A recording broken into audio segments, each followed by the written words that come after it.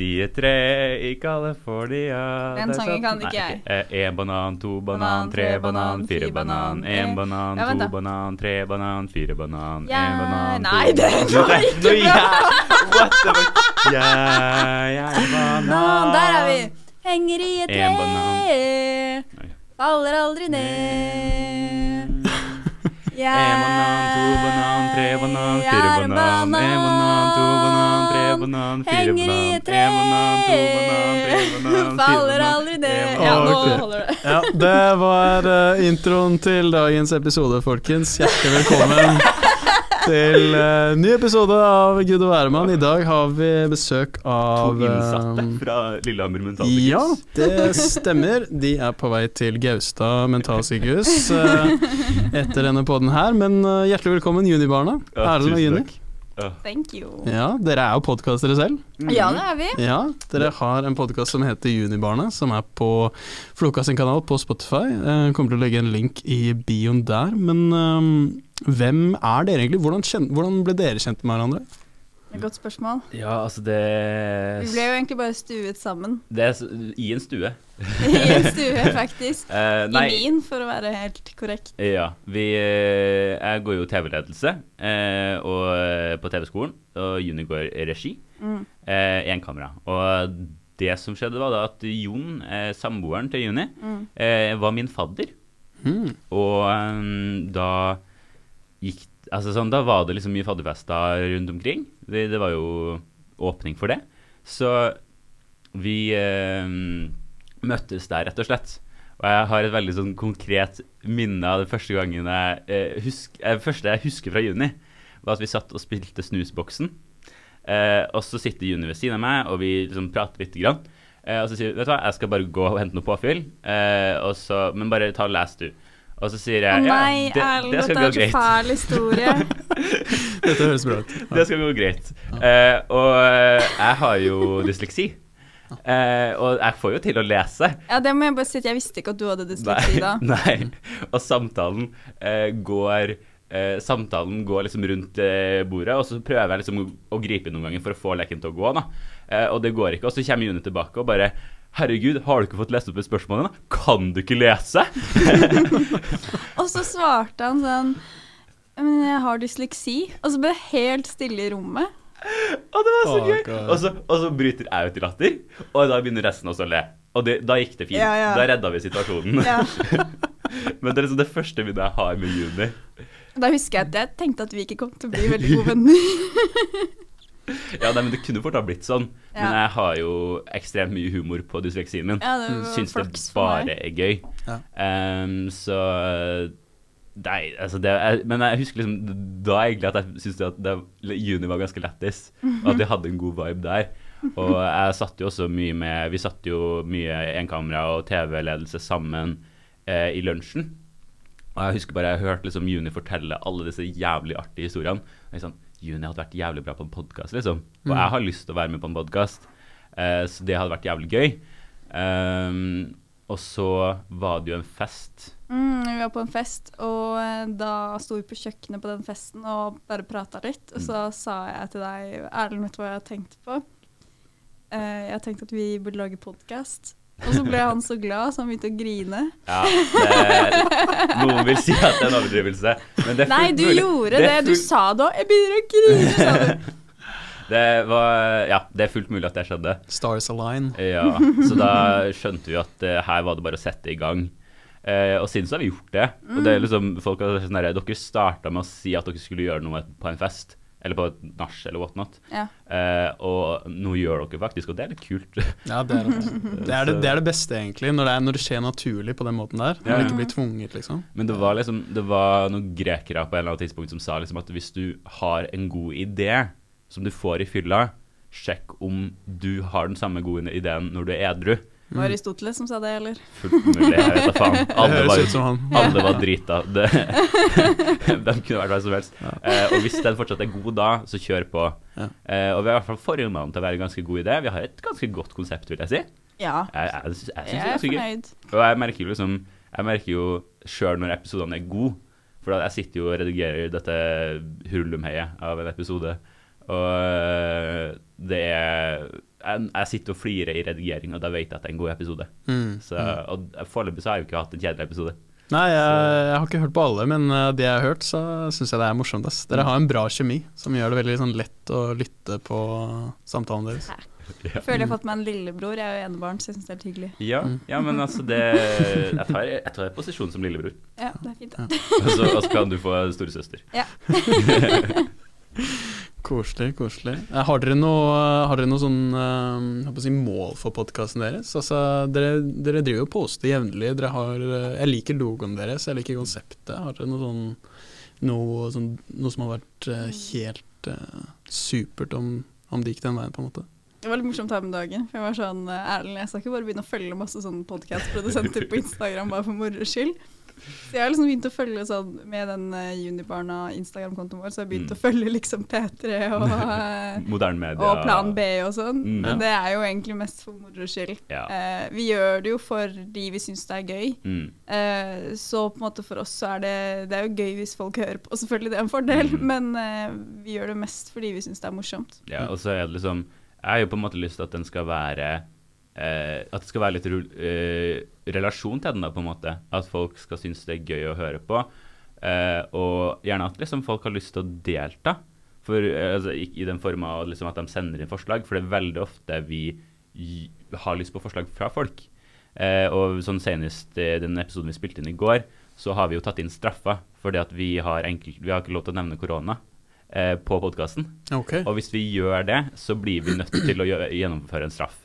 Og vi har liksom sendt spørsmål på vår Instagram på Junibarna, samme navn, rett og slett. Men lytterne våre er ikke noe snille, de bare foreslår sånne torturmetoder og sånn. Det var det første som kom inn var waterboarding, liksom. Ja, men det er rettferdig. Det er fair game. Ja, altså, du var litt gira på å gjennomføre. Han googlet sånn, hvor farlig er waterboarding?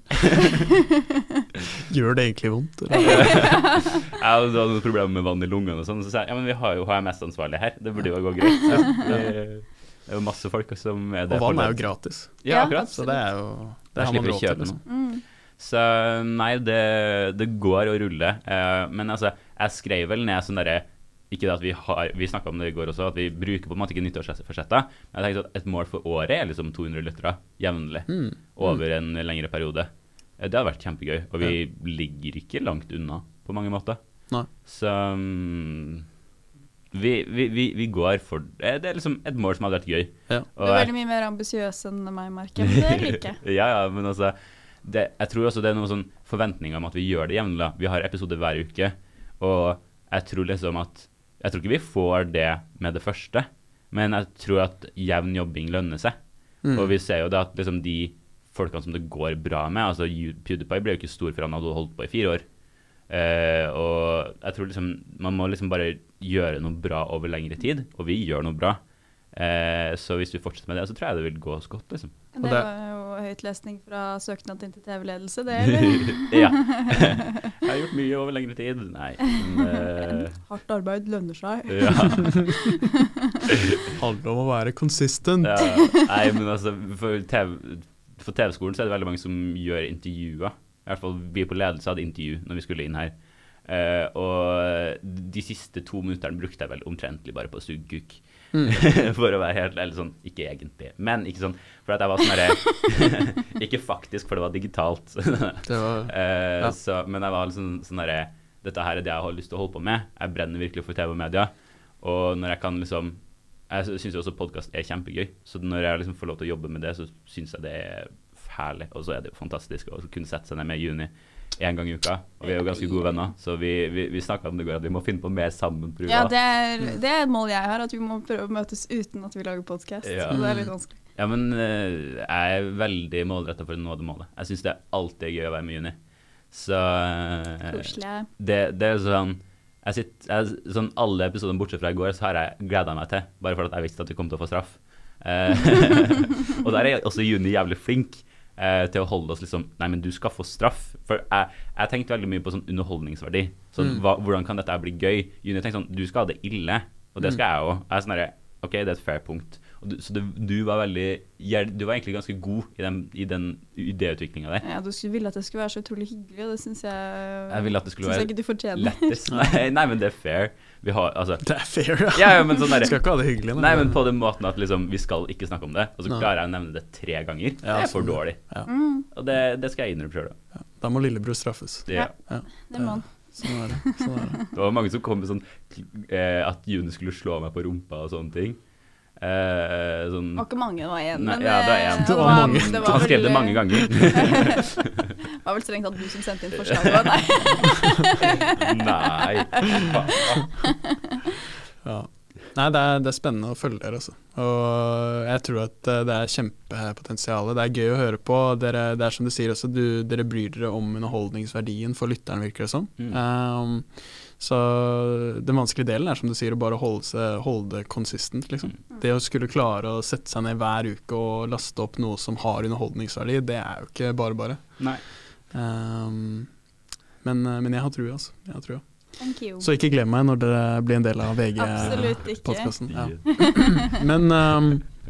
Men til angående VG, holdt jeg på å si. Du har jo skrevet en kronikk i VG, Juni. Ja, det har jeg. Som jeg leste her forleden dag, for et par dager siden. Og den handler om den nye serien til TV Norge, som heter 16 uker med helvete. Eller 16 ukers helvete, ja. Hvor da 6 kjendiser blir samlet til en gruppe og skal trene av seg fett og dårlig livsstil og dårlig matvaner og alt mulig, i regi da av Martin Jonsrud Sundby, toppidrettsutøver. Er det han som har regi på den serien der? Nei, det hadde vært veldig gøy. Det hadde forklart mye, tenker jeg. Han er fyreren der i hvert fall. Han er sjefen. Jeg har ikke sett den, så jeg skal ikke si sånn for mye. Det er kjempegøy. Slutt å bruke programledere eller bruke fyrer. Programfyrer, men hva var det som fikk deg til å skrive den kronikken der egentlig, og hva gikk den ut på? Den går jo ut på at jeg er skeptisk til konseptet, og også at jeg opplevde at programmet brukte en del sånn skremselstaktikker, som jeg synes er unødvendig å bruke i et program om helse som når ut til såpass mange. For jeg tror det er en del mennesker som kan ta noen av disse rådene til seg og bruke de på feil måte. Og så har jo da TV Norge, som ikke har laget programmet, men som står for visningen, gått ut og sagt at dette er ikke et folkeopplysningsprogram, og det tenker jeg at man skal ikke stikke under en stol at folk kommer til å ta til seg informasjon fra et program om helse og livsstil, for det er mange som ønsker å få en bedre livsstil, og da tenker jeg at det er viktig å gi seeren riktig og god informasjon, og det opplevde jeg som seer at jeg ikke fikk, og det tenker jeg er skummelt, for man har jo et ansvar når man lager et TV-program. Og så har jo ikke egentlig jeg gått ut og sagt at dette programmet har hatt en dårlig påvirkning på deltakernes helse. For det vet jeg jo at det har hatt. Blant annet Christer Falk har jo gått ut og fortalt om hvor positiv endring det har vært i hans liv. Det jeg er bekymret for er jo hvordan produksjonen forteller den historien om de 6 deltakerne, ikke sant? Det skal være et helvete, og det er, ikke sant, i promoen for programmet så besvimer de og ligger rundt og svetter og har det fælt, og det virker som de spiser lite også, de fikk ikke frokost, og det er ikke noen forklaring på hvorfor de ikke spiser frokost, og det er fint å få. Hvis man er, si 14 år da, og ser det programmet, og føler seg utrygg i egen kropp, og så ser de at disse deltakerne, de spiser ikke frokost, kanskje jeg skal slutte å spise frokost, og så kanskje jeg skal begynne å bytte ut måltider med proteinshakes eller den type ting. Jeg tror ikke det er en sunn utvikling da. Og kanskje, som du sier, må jeg trene til jeg besvimer, eller til jeg spyr, kanskje det er det som er riktig for å komme i form. Altså, ja, som du sier da, ta etter det man ser i serien da. Og så tror jeg det er mange som kan bli kjempemotivert av å se dette programmet, og så tror jeg også at de har glemt litt de som kanskje kan få problemer av å se det. Og det er ikke bare folk som har spiseforstyrrelser, men det er folk som er mottagelige for den type informasjon, og også ikke har godt apparat rundt seg eller nok kunnskap, og bruker den feil. Og da er det viktig å gi folk riktig kunnskap når man lager et sånt program, tenker jeg. Og jeg synes liksom det du sier her er så utrolig viktig. Jeg synes det er veldig mye av kritikken som er veldig gjort veldig riktig. For jeg så det Linnea Myhre hadde så vidt slengt ut på Twitter, som jeg synes var ganske, altså det var alt for vagt, det var egentlig bare sånn splittende egentlig. Og det så jeg på som veldig lite konstruktivt, og jeg synes det du kommer med her er jo ganske viktig. Og jeg så jo serien og tenkte sånn, jeg ser liksom kritikken din, men jeg tenkte sånn der, på en annen, så når jeg så det da, så tenkte jeg ikke over det med frokoster. Jeg tenkte at, for jeg så egentlig mye mer på liksom treningsøvelsene, men jeg synes også du gjør en veldig god jobb med å sette det i kontekst, for at altså, nå er det akkurat gått over nyttår. De slipper det over nyttår. Da er det veldig mange, altså de fleste det er veldig strategisk. Det er bevisstgjort, liksom. De fleste nyttårsforsetter er gå ned i vekt, spise riktig mat og trene mer. Og da er det de gjør alt det der da, men på en dårlig forklart måte. Og hvis de hadde gått inn da og sagt sånn, nei, de spiser ikke frokost fordi at så vil noen andre tenke, men mine forutsetninger er annerledes, derfor må jeg gjøre det annerledes. Og jeg pleide ikke å spise frokost når jeg gikk på ungdomsskolen, rett og slett for at jeg ikke hadde tid da jeg bruker lommeren. Men jeg spiste ganske stor lunsj, og det følte jeg liksom kompenserte. Men jeg husker liksom når jeg kom inn på til helsesøster og for en sånn undersøkelse i 8., så sa de jo at du må ha et måltid til. Du må spise mer. Og jeg skjønner så godt hvor denne kritikken kommer fra, da, for at hvis det er noen da som var som meg, og som tenkte at men det å spise frokost er en god idé, jeg tenkte jo ikke på sånn idé engang, det ble bare automasjon på en måte. Men hvis noen får en begrunnelse for dette her, så kan det potensielt være ganske farlig. Ja, og så tenker jeg også, siden Ingeborg Senseth, hun kommer jo et veldig godt argument også, det er jo at dette skal jo være et program om helse, som de har gått ut og sagt, det skal ikke handle om slanking. Da er det jo spesielt at de bare har valgt overvektige mennesker. For da blir det jo automatisk et program om slanking og ikke om helse. Hvis de hadde hatt med et menneske som var undervektig, eller et menneske som var normalvektig, men ikke hadde en god livsstil, da hadde det jo blitt noe annet. Og så er det noe med det når de viser disse deltakerne, så står de i undertøy, og så står det vekta deres og målene deres. Så fokuset setter de ved å vise de bildene, og ved å gi ut de målene, så legger de fokus på vekt. Selv om de sier at det er et program om helse, og selv om det er utelukkende det ekspertene snakker om, så handler det om hvilke bilder er det vi viser seeren, hvilken informasjon gir vi seeren, og hvilken informasjon gir vi ikke til seeren. Det tenker jeg er et kjempeviktig aspekt, og det tror jeg de har glemt når de har lagd dette programmet. Altså, i starten så var jeg liksom sånn litt uenig med det egentlig, med tanken om at altså jeg ser hvor de kommer fra, men noen burde klare å tenke seg frem til det. Men samtidig så er det liksom den påvirkelsen av å slippe det på opp dette tidspunktet her, av å altså, dette her er sånn tidspunkt men som det også er strategisk åpenbart, altså det er jo med vilje at de slipper det på nyåret. Ja, og da er folk så supermottagelige for alt da. Og hvis de tenker sånn, ok, men da må jeg bare begynne å spise sukkererter til lunsj da. Så er det sånn, ja, men det er ikke riktig måte å gå frem, og du må trappe ned ting, og ting må også gjøres på en måte som du klarer å holde ut på, ikke sant? Altså, nyttårsforsettet kan ikke være, jeg skal løpe 5 mil hver dag, og så har du ikke gått 200 skritt en gang for at du har gjett hjemmekontor de siste 2 årene. Du må liksom trappe opp sakte da.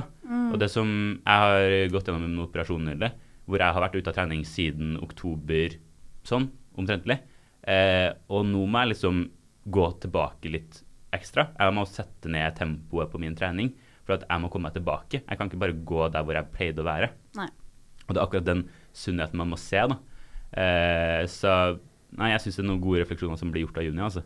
Ja, for det er det jeg også ikke sant, reagerer på, at det er en utrolig på at det har treningsstrategi uten noen særlig form for treningslyst, at de har ikke prøvd å finne noen aktiviteter som kanskje deltakerne kan finne glede i. Alle blir tvunget til å gjennomføre den samme eller ikke tvunget, jeg er med på det frivillig, men alle får den samme kostholdsplanen og treningsplanen. De har vel litt forskjellig mengde? Det vet jeg ikke. Det var sånn jeg tolket det. Ja. Men jeg er enig at de var for lite konkret på det. Og så tenker jeg også at mange sier jo dette her med at folk som sitter og ser på TV, de må ha kritisk tenkning, og de har egen vilje, ikke sant? Og TV-seere har egen vilje. Folk kan velge selv hva de ønsker å ta til seg eller ikke, men det betyr ikke at man kan fraskrives ansvar som TV-selskap eller regissør, altså man har et ansvar, og det tenker jeg at man skal ikke legge. Det er som å si at det er som at lærere skal si, ja, men dette er ikke mitt ansvar, dette er foreldrenes ansvar, for det er deres barn. Det er en veldig rar. Ja, og så i hvert fall når du bruker når du bruker Martin Jonstø Sundby da, som er en av de mest respekterte idrettsutøverne i Norge, Og kanskje en av de som trener mest i hele landet også. Altså, han trener jo mer enn sine kolleger i samme idrett på en måte. Han kjent som en sånn treningsmonster, ikke sant? Og en ernæringsfysiolog og masse flinke folk i det apparatet. Så tenker man jo at ja, de har peiling på hva de gjør. Og det har jo ikke jeg, så derfor bare følger jeg det samme. Ja, nettopp. Det jo ikke optimalt for veldig mange. Jeg tenker også at blant annet så gikk jo hun Agnete ut i et intervju, og så sa hun at hun fikk spørsmål om hva hun savnet mest når det kom til dietten, og da sa hun, jeg savnet ting som knaset, som for eksempel knekkebrød. Og så sånn, fikk de ikke lov til å spise knekkebrød en gang, hvis de hadde lyst på knekkebrød. Jeg tenker sånn, det jo ikke en usunn vare å ha i kostholdet sitt. Nei, ikke det helt tatt. Så det synes jeg veldig spesielt, og det får man ingen forklaring på. Hvorfor må de spise grønnkålchips, liksom? Det blir en veldig sånn strikt diett, da. Så du savner litt begrunnelse for de valgene, for de treningsformene, for ernæringen de får av denne ernæringsfysiologen eller eksperten. Det det du savner på en måte med serien, det det du mener mangelfullt. Forklaringene, begrunnelsene. Rett og slett formidlingen av den historien og den informasjonen. Ja. Den synes jeg ikke god. Ok. Nei, jeg har ikke sett programmet enda, så det litt vanskelig for meg å si så veldig mye om det, men jeg jo veldig enig da. Altså, jeg har jo sett, eller fått opp ufrivillig, trailere og reklame for det på Facebook for eksempel. Ja. Og det som kommer opp da, de 2 videoene som kommer opp, det en video med han der Håvard, hvor han spyr fordi han skal bryte eller noe sånt, og så med en profesjonell bryter, og så bare spyr han og bare sånn, faen, det helvete, og det andre var bare, hva var det for noe? Bare folk som bare, det virket som at det var veldig mye hat da, i hvert fall i begge de videoene jeg så. Nå husker jeg bare Håvard Lilleheide som den som står klart frem, men det var veldig mye hat og veldig mye sånn, litt sånn som du nevner i kronikken også, veldig lite treningsglede og treningslyst. Veldig lite som får meg til å ha lyst til å trene når jeg ser på de trailerne der i hvert fall. Ja, men sånn, det jo liksom litt fokus igjen da, når jeg så det, for jeg har sett det som ligger ute nå, i hvert fall de 2 første episodene, og da så jeg liksom mye på øvelsen, så jeg tenkte, hva kan jeg gjøre? For at nå det jo glatt og kaldt ute. Jeg sklei 2 ganger i dag, på vei hit. I trappa her oppe, faktisk. Det var litt ille. Men, og da det liksom sånn, ok, hvilket øvelser kan jeg gjøre i mitt eget hjem, da? Hvilken det som statiske øvelser som de bare gjør der? Det synes jeg var interessant å se på. Ikke minst så har jeg jo, jeg har vært noe på treningssenter. På min VGS så pleide jeg å dra på treningssenter. Og jeg husker at det synes jeg aldri, det var liksom sjeldent gøy. Fordi at jeg veldig lite muskler. Jeg mye skinn og bein. Og da var det liksom litt sånn rart å gå rundt der da. For jeg måtte, uansett hvem som hadde gått før meg, så måtte jeg ta ned 20 kilo på vattnet. Og det verste at vi hadde en profesjonell bodybuilder som gymlærer på skolen vår. Hvis dere søker opp P-Rod på Instagram, så tror jeg dere vil finne den. Han altså så bunt som du får det. Og det altså jeg husker jeg gikk på en maskin etter han det var jeg tror jeg tok ned 70 kilo på armløft og det var sånn der yes, takk for meg det her skal ikke jeg være alt for mye på en måte jeg synes Kristi Falk liksom hadde noen gode refleksjoner rundt liksom, det presset man føler på som liksom utredd da på et treningssenter Jeg må bare si det med Kristi Falk, og det jo at han har jo tatt den kritikken mot programmet veldig personlig. Og det jo ingen som har gått ut og gitt kritikk til deltakerne for at de frivillig meldt seg på. Det ingen som sier at han har gjort et dårlig valg for sin helse. Det debatten handler om jo hvordan programmet påvirker seerne. Og det har jo egentlig ingenting med han å gjøre. Han har jo ikke laget programmet, han jo en slags produsent, men det betyr bare at han har spyttet inn penger i potten, ikke sant? Han har jo ikke noe ansvar for innholdet på den måten, annet enn at han deltaker da. Samtidig så tror jeg kanskje, liksom sånn jeg tolket det, så gikk det veldig bra for han. Ja, han har kjempepositiv virkning av det opplegget her. Jeg tror det har vært viktig for han å få frem også da. Ja, men så går han til angrep på en sånn stygg måte, og han opplever nok sikkert også selv at han blir angrepet, det sikkert derfor han gjør det, men så har han veldig problemer med å si unnskyld for det etterpå. Og det synes jeg spesielt, for den debatten her har blitt veldig stygg. Jeg har jo også blitt angrepet i kommentarfeltet, ikke sant? Og det jo virkelig en sånn unødvendig del av den debatten her, å være så stygge mot hverandre da. Ja, nei, det tror jeg egentlig, for at, altså, trening er jo egentlig noe man burde samle seg rundt. Også de tar jo opp det at sånn Martin Jonsson Sundby sier jo at det er ingen som bryr seg om at du holder på med gymmen, så lenge du ikke gjør en øvelse jævlig feil, og noen synes det er morsomt. Men da skal du altså det er noe sånn, man har sikkert sett det på sånne videoer at noen liksom noen løfter et eller annet med beina i stedet for det som åpenbart skulle vært hendene, på en måte, at de legger seg opp ned på sånn treningsapparat. Men ellers så er det ingen som bryr seg om hva du holder på med. Og i Norge så har vi også stort sett opplever jeg respekten til å ikke filme hverandre, uten at altså, den respekten står i stort da. Også når man ser treningsfolk på Instagram, så da finner de alltid en vegg som er bak seg. De bruker sjelden liksom noe bak seg, uten at jeg følger med jævlig mye på det. Jeg er jo på ingen måte en som interesserer meg for trening spesifikt, men jeg synes på en måte, når det kommer sånne muligheter, så er det interessant å ta lærdom av det. Og da er det også dumt da, når de er så lite konkret som de er. En ting jeg tenker på da, når jeg leser den kronikken din, og så også, som jeg tok opp her nå, den kronikken som hun godeste Hanne McBride, kommunikasjonsdirektør i Discovery, kom med i går på NRK, den kronikken hennes der, som egentlig var en type forsvarstale da, for programmet, selvfølgelig, siden hun jobber der. Men en ting jeg lurer litt på, når jeg så de opp mot hverandre, var at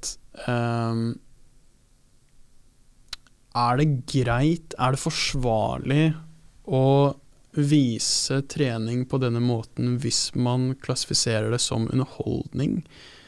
Altså, eller er det fortsatt skadelig, mener du da på en måte at Ja, det jeg tenker da er at når de går jo, i serien så går de ut med informasjon om kosthold. Det står jo hva de spiser og hvilken mengde de spiser på skjermen, og da er det ikke på en måte individuelt, men for alle. Da står det mandag, og så står det lista nedover med mat. Og da får man jo veldig tydelig en slags oppskrift da, på hvordan å gjøre dette selv. Og når man da nekter for at dette er et opplysningsprogram og ikke går ut med mer informasjon da kunne man bare droppe å vise hva de spiste, tenker jeg. Da kan man heller se de spise og hva de lager, i stedet for å gi korrekt mengde og sette det opp på skjermen, fordi da vil folk bruke den oppskriften. Det er absolutt greit å lage et program om helse og trening, men da må man velge om skal det være underholdning, eller skal vi gi ut opplysninger til seerne våre på en korrekt og nyttig måte. Ja, for jeg får litt sånn vibber, ja, og igjen da, ikke sant? Jeg vil bare også understreke at jeg har ikke sett det programmet enda, og vet ikke om jeg kommer til å se det heller, men sånn, jeg får litt sånn vibber utifra det du sier, og utifra det jeg har lest i disse kronikkene, om at den ernæringsfysiologen og de som er treningsekspertene bak dette programmet, eller i dette programmet, som er en del av dette programmet. Ikke nødvendigvis Martin Jonsson Sundby, men de som lager programmen og så videre. At jeg får litt de samme vibbene som de psykologene som er med på deltagerutvelgelsen til Paradise Hotel, for eksempel.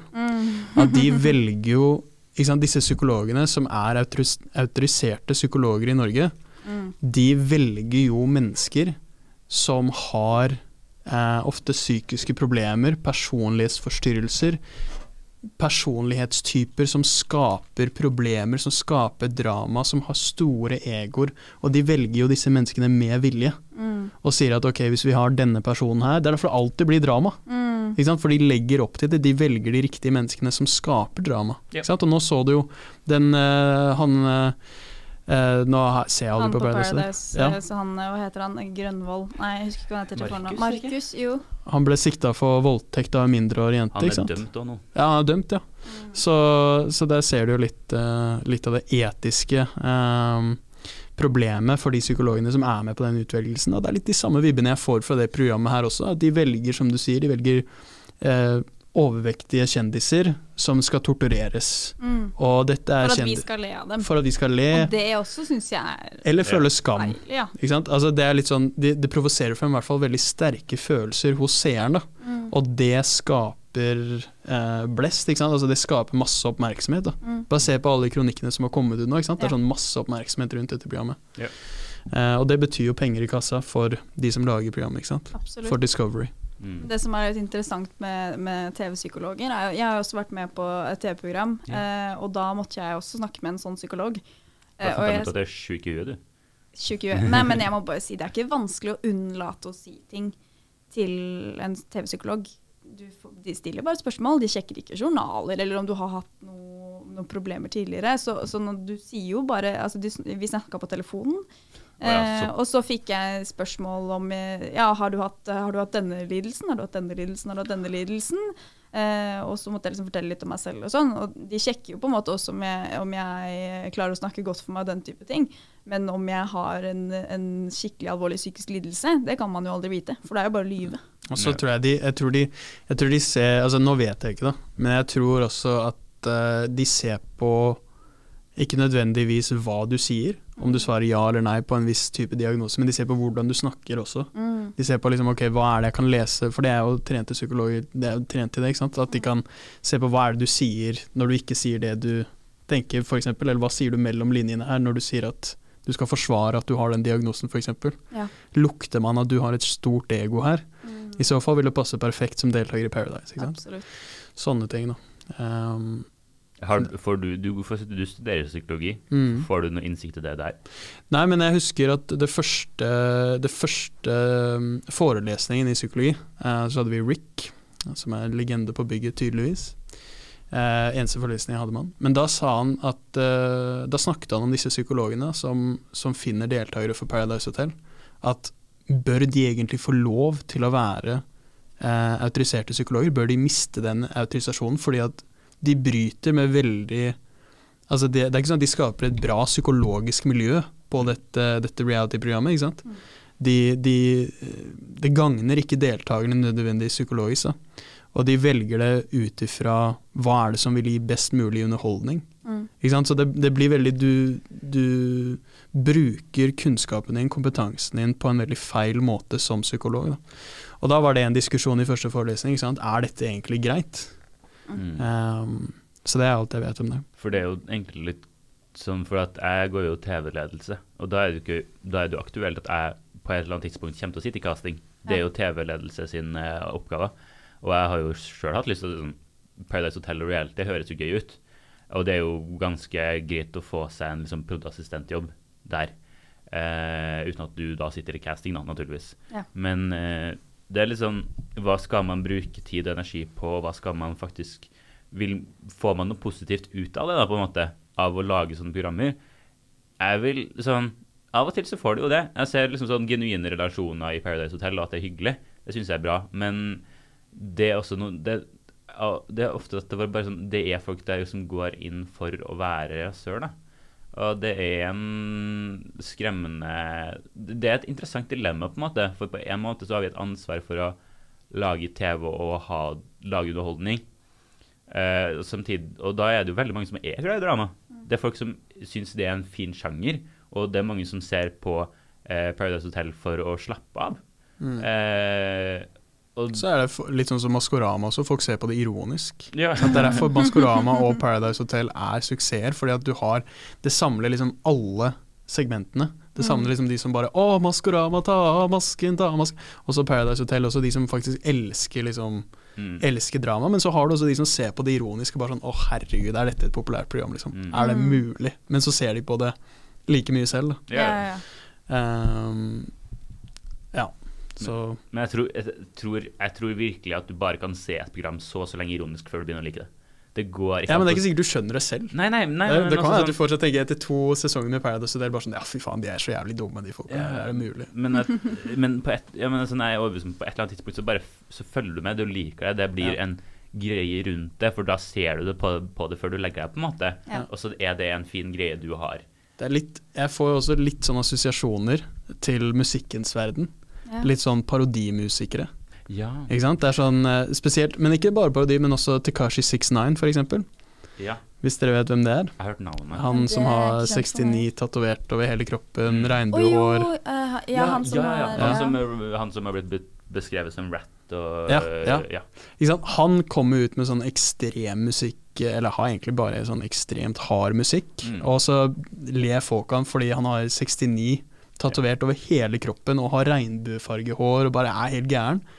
Og så begynner man å høre på han ironisk, og så etter hvert så bare sånn, Så begynner han også å produsere bedre sanger, ikke sant? Så bare sånn, faen, nå skal jeg trene, nå må jeg pumpe meg selv litt opp, og så begynner man å like han, da, selv om man ikke liker personligheten, ikke sant? Nei. Så sånn, ja, jeg tror det er inngangen for veldig mange da. Ja. Den der ironilyttingen, eller ironiseingen. Ja, men det har vært, det er jo, men det er liksom den der evige etikkgreia, og nå har vi begynt med å lage nyheter, eller vi skal begynne å lage nyheter, og da er liksom, vi kommer til å ha egne timer om etikk innenfor produksjon av medier, liksom.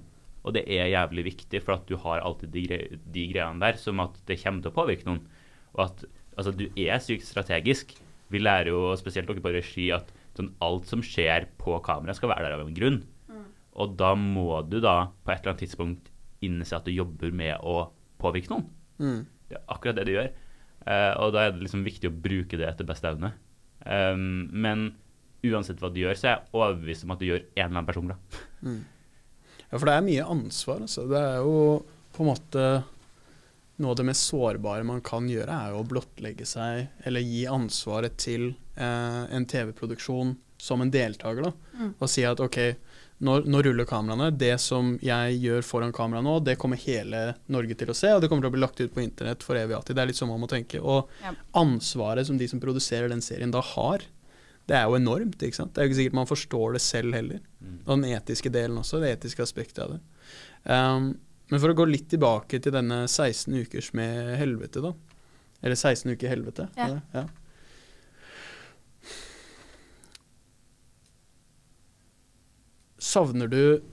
Ønsker du en form for unnskyldning, eller en endring som, altså prøver du å provosere frem en reaksjon hos, altså du har jo fått en motkronikk, om man kan kalle det, fra kommunikasjonsdirektøren, men har du lyst på en endring i programmet? At de legger ved noe tekst i de neste episodene, eller? Jeg tenker at det er ikke nødvendigvis det som trengs, men jeg tror det er viktig at de kan uttrykke en forståelse for at programmet kan påvirke folk negativt, og at det ikke er utelukkende positivt. Ingen sak er svart-hvitt, og ikke sant, de står hardt i det og beskytter seg selv og nekter for at programmet kan være skadelig på noen måte, og ingen fettskam på våre skjermer, som de skriver. Men jeg tenker at den saken her handler jo egentlig bare om det å ha litt medfølelse og ha litt empati og forstå andres synspunkter, og det er mange som har reagert på denne serien. Mange som har reagert positivt, og mange som har reagert negativt. Så jeg synes det er viktig at de uttrykker en forståelse for det. Og det betyr jo ikke at de har gått inn med dette her med feil intensjon, for det tror jeg ikke. Jeg tror ikke de har ment å ha noe fettskam på sine skjermer. Men jeg tror det er viktig å forstå at det kan være noe de uttrykker til mange, da. Så det er vel egentlig det jeg ønsker meg. Jeg ønsker meg en forståelse, og så ønsker jeg at de tar med seg den erfaringen her inn i et neste prosjekt, som kanskje er lignende, da. For jeg synes det er ekstremt interessant det du sa med å ha med forskjellige typer folk. At du har noen som er undervektige, og at noen som er overvektige. Og jeg tror liksom det å innse at begge disse gruppene har struggles, da. Selv om det blir sett med som for tynn, er jo ingen som bryr seg om, egentlig. Og det er kanskje en annen type trening også.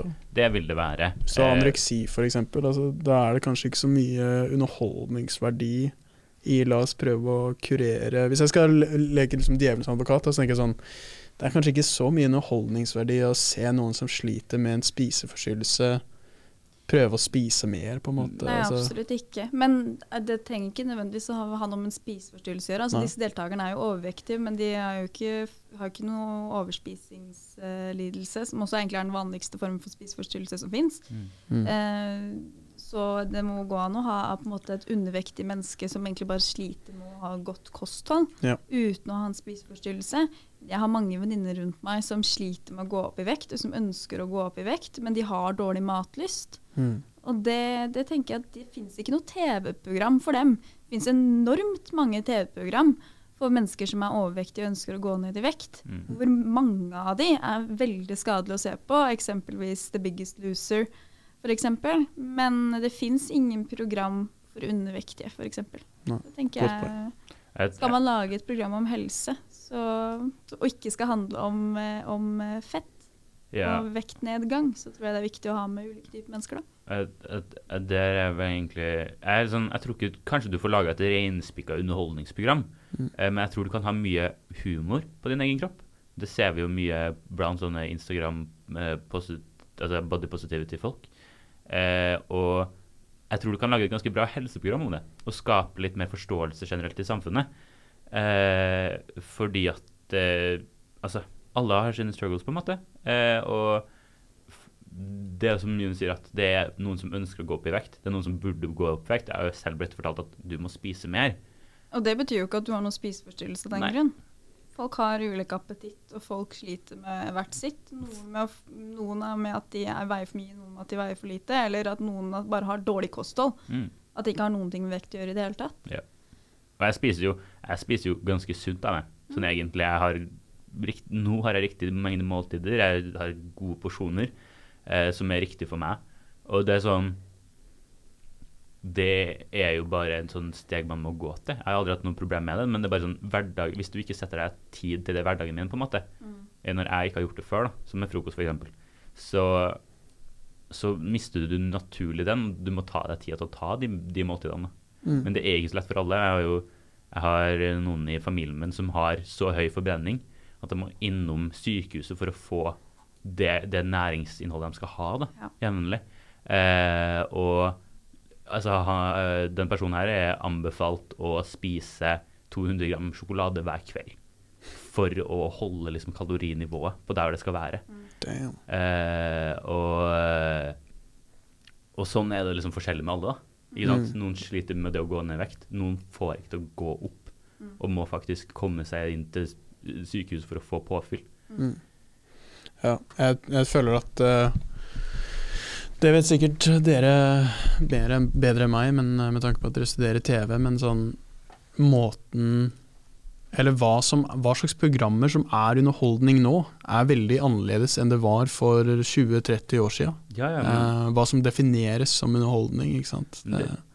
Det som vi har lært om nå, altså reality, det er en helt ny sjanger. Ikke sant? Det har ikke eksistert på radio eller noe. Altså, sånn, norske talenter har vi sett ting av tidligere på radio og sånne ting. Reality har sprunget helt ut av TV i seg selv. Og det er en sjanger vi ikke er vant med eller kjenner til alt for godt egentlig. Og de fleste som har fokus på liksom reality som sjanger da, det er jo ikke dem som går inn i det. De går inn med en sånn kjendistankegang, altså Rød løper, Harm og Eggseth, panelet. De går ikke inn i det for å få en dypere forståelse. Det er ingen som tar programmene der seriøst nok, tror jeg kanskje, som ser på de faktiske virkningene av det. Og så finnes det jo mange hybridsjangre også, ikke sant? Det er jo en annen ting som har utviklet seg, at det er få programmer som ligger innenfor en sjanger, sånn som det gjorde før. For eksempel dette programmet som vi snakker om nå, 16 ukers helvete, er jo karakterisert som underholdning, men også livsstilsprogram på Discovery sin nettside. For ren livsstil vil jo være sånn der Kari Jakkesson sine treningsvideoer på en måte. Det vil være ren sjangerart, mens da dette her er en kombinasjon, og du mener, altså, mine favoritter, altså, de fleste favorittene i dag er sjangerblandinger. Altså, ta liksom Brille da, som er en av mine personlige favoritter, som er humor og kunnskap lagt sammen. Det er et quizprogram, men med humorfokus. Og det er liksom umiddelbart hybrider, og vi ser at det fungerer kjempegodt. Jeg føler sånn, hvis vi skulle sammenligne Brille med 16 ukers helvete da, la oss si at de deltakerne skal på en måte finne svar på et vitenskapelig spørsmål, de sitter og lager litt humor og tull på det, og så sier på en måte, nå husker jeg ikke, hvem er det som er det? Ikke Harald Eia som er programleder lenger, hvem er det som er det nå? Nå er det Einar Tørnquist. La oss si Tørnquist, han skal svare på spørsmålet, og sier han bare halvsvaret. Det er sånn jeg føler 16 ukers helvete er. Så man får ikke vite kunnskapen bak på en måte all denne drodlingen og utfølelsen og gjettingen, liksom. Det er det jeg føler. Jeg tror 16 ukers helvete hadde hatt godt av å ha blitt et helseprogram. At de hadde hatt et mer gjennomført program som også hadde vært interessant med tanke på når de slapp det. Som da vil liksom hjelpe dem til å faktisk komme i mål til det de vil. Jeg er overbevist om at de har lyst til å gi Norge en bedre forståelse av helse. Og da må du kanskje lage et helseprogram, og ikke et underholdningsprogram. Det er litt morsomt da, for apropos hun Hilde, så skal jeg jo mest sannsynlig i en debatt med henne i morgen på NRK. Så then we shall see how it goes. Og egentlig så skulle jeg den dagen artikkelen kom ut være i debatt med Christer Falk, men da var jeg på jobb, så kunne jeg ikke. Og det er egentlig litt glad for at jeg ikke, for at han jo litt tøff Han litt skummel. Ja, han litt skummel. Det hadde nok gått fint. Det hadde nok ikke vært noe problem, og det hadde vært veldig gøy, så jeg hadde takket ja hvis jeg hadde muligheten. Men om den debatten i morgen blir noe, så blir det veldig spennende å se hvordan hun Hilde svarer for seg, da, om vi klarer å ha en god dialog, og det tror jeg. Hvordan hva slags debatt dette? Hvor kan lytterne eventuelt se eller det ukesrapporten på NRK. Så jeg lurer på om vi skal ta det i morgen mellom klokken 12 og 2. Men det litt usikkert ennå, fordi at de prøver å på en måte organisere litt sånn Zoom og greier. I forhold til at jeg ikke kan være der fysisk. Men jeg har muligheten til å være med, så hvis de får det til teknisk, så jeg med. Kult. So we shall see how it goes. Yes. Nå har vi bikka 45 min, og vi hadde jo med en liten surprise intro. Med 1 banan, 2 banan, 3 banan her. Så vi løste det lydproblemet der. Ja, jeg har egentlig sagt det jeg skal si. Jeg håper at vi får laget en ny podcast igjen på et senere tidspunkt. Definitivt. Ja, det har vært gøy å ha dere her. At vi kan snakke om noe annet enn en kronikk. Selv om det veldig interessant, så det jo mye annet man har lyst til å snakke om, selvfølgelig. Absolutt. Ja, har dere noe dere vil si, noe dere vil legge ut, promotere? Åpenbart må jo promotere Junibarna Instagrammen. Det nok den enkleste måten å få litt sånn highlights og få være innad i, liksom, bare for å se litt hva vi holder på med da. Vi prøver å lage litt sånne der highlights fra episoderne og sånn, men det jo begrenset hva vi har av kapasitet når det først og fremst som har kontroll på teknikken og med kapasitet på skole og sånn. Men vi har en ganske god fordeling hvor liksom Juni skriver det som skrives kan, for det jo ikke min sterke side. Og så tar jeg liksom teknikk og sånne ting da. Altså, nei, jeg følger oss på Instagram og hør på podcasten. Tror det skal være relativt greit å komme seg inn i hver eneste episode. Jeg backer. Ja, jeg håper å si jeg backer jeg også. Det veldig, veldig underholdende og bra underholdningsverdi på de podcastene dere lager, så fortsett med det. Så legger jeg en link i bion, som det heter, eller beskrivelsen av episoden. Og så kommer det en ny episode i morgen på lørdag, i tillegg til en potensiell debatt med halvparten av duoen. Så det bare å glede seg. Ja, shalabais.